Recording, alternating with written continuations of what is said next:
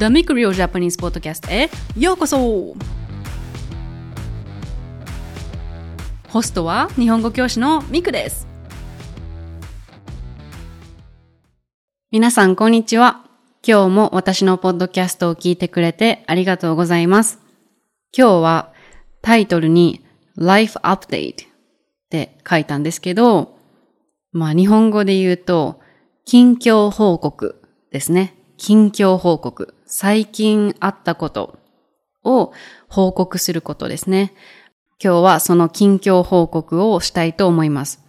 なぜかというと、今、私はインドネシアのバリ島にいます。もう来て10日ぐらい経つかな。まだ10日ぐらいしか経ってないんですけど、日本を出てここに来ました。今私が泊まってる Airbnb の隣の建物が工事中なので、時々騒音が聞こえるかもしれないんですけど、すみません。騒音っていうのはノイズですね。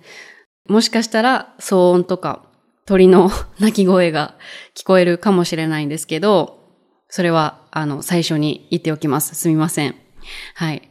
で、そうですね。今日のエピソードでは、なんで私が日本を出ようと思ったかについて話したいと思います。最初に答えを言ってしまうと、居心地がいいところからまた出てみたくなったからです。居心地がいいところっていうのは place where you feel comfortable。居心地がいいっていうのは to be comfortable ってことですね。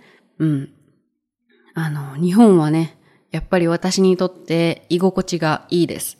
生まれ育った場所だし、何でももう分かってるし、本当に居心地がいいところなんですけど、そこから若い時に何回も出てみたんですね。例えば19歳の時にスペインに留学したり、24歳の時にメキシコに日本語教師になるために行ったり、今までもそうやって居心地がいい日本から出ていろいろ学ばせてもらったんですけど、今回はもう一回出てみたくなりました。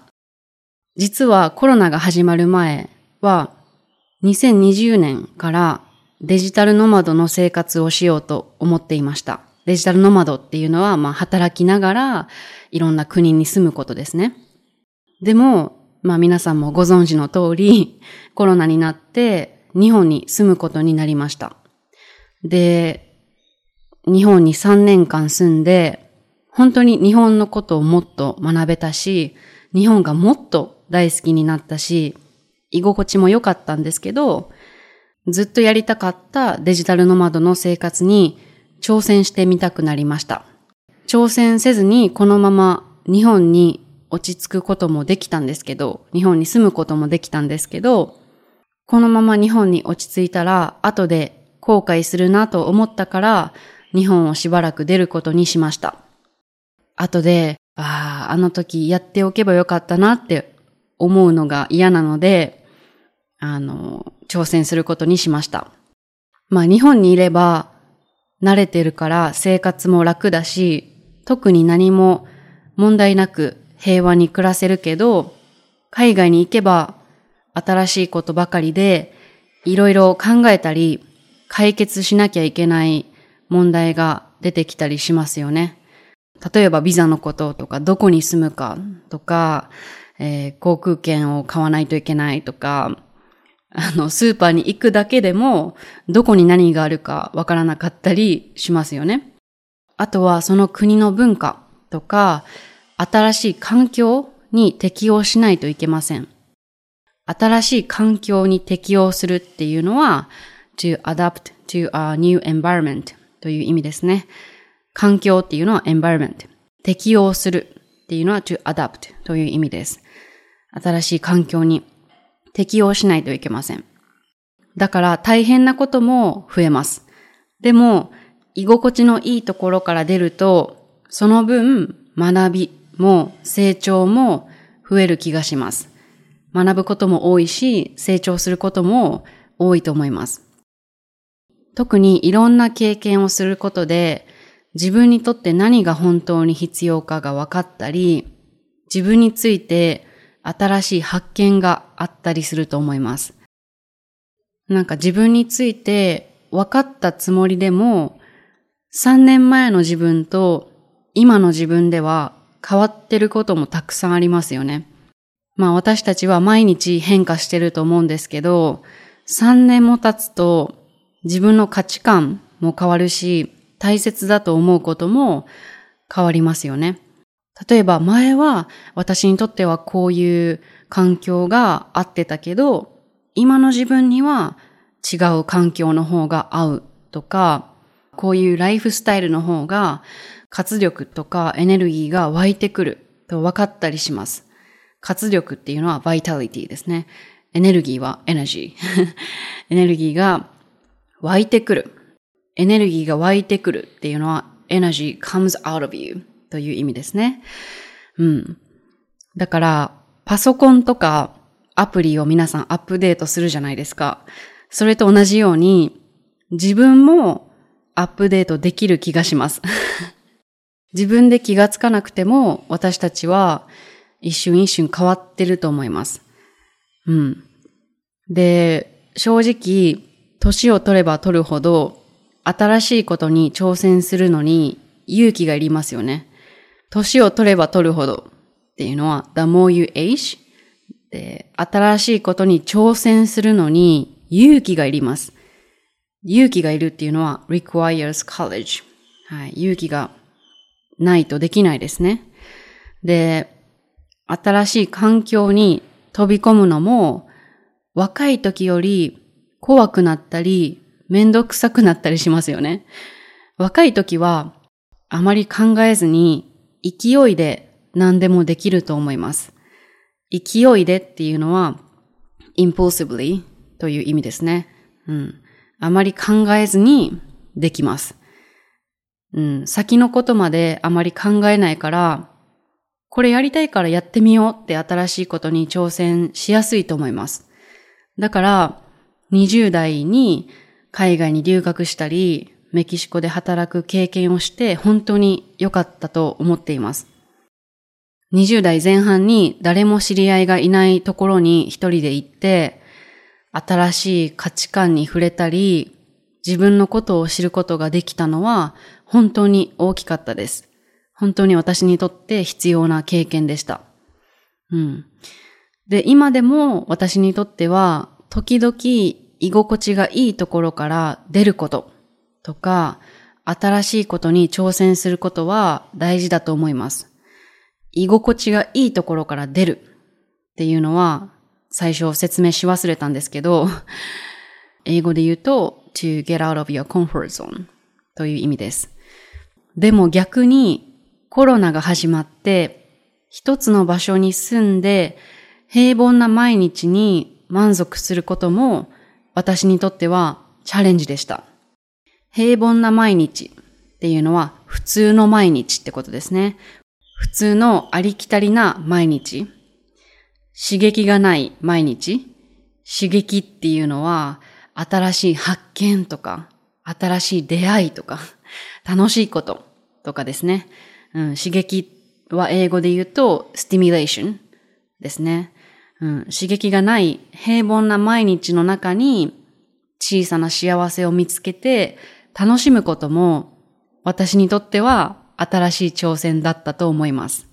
っていうのは私は19歳の頃から海外だけじゃなくて日本の中でもいろんなところに住んできました。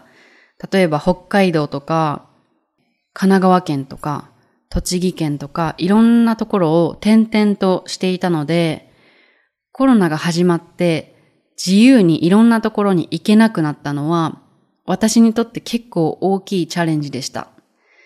でも、もう仕方がないですよね。何も変えられないので、その状況を受け入れるしかなかったです。状況っていうのは situation、受け入れるっていうのは to accept。その状況を受け入れるしかなかったので、受け入れて楽しもうと思いました。で、3年間の中でだんだんあまり変化のない毎日にも新しいことを発見したり、その生活に満足できるようになりました。むしろそういう生活が居心地が良くなりました。だから、もう一回前みたいに慣れないところで生活してみたくなりました。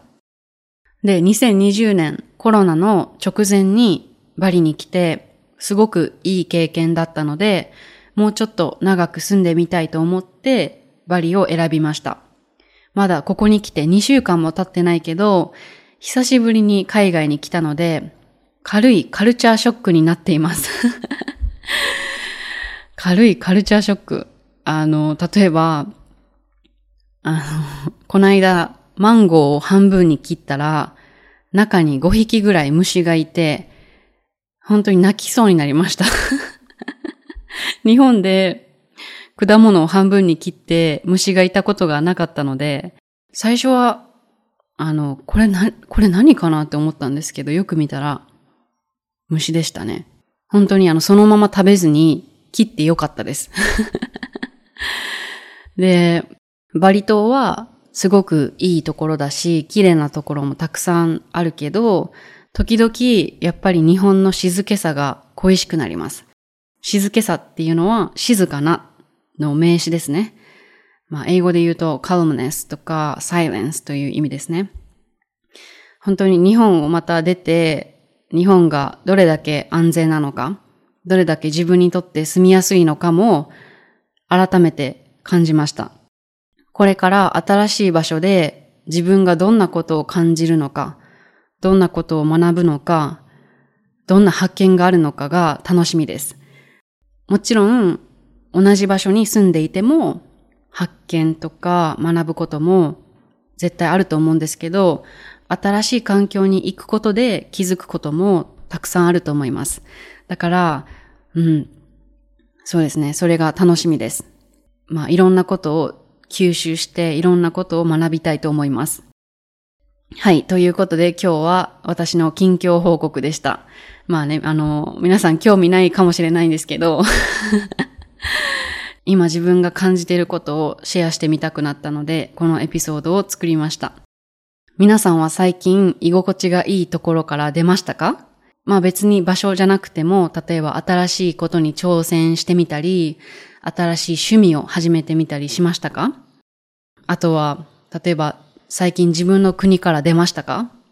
自分の国から出て客観的に外から自分の国を見ると、また、当たり前だと思ってた自分の国のいいところに感謝できたり、逆に自分には合わないなって気づけたりすると思います。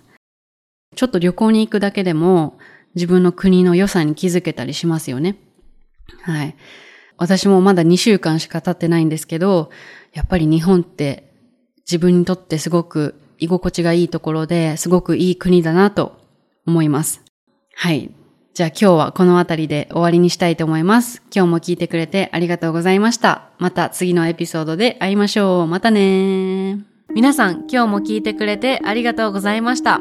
And please don't forget to follow this podcast so that you will not miss any of my future episodes. And if you like to improve your Japanese fast and effectively, please check out my course. Now you can listen to a few sample audios for free on my website, so you can check it out and see how it works. You have nothing to lose, so please try it if you like.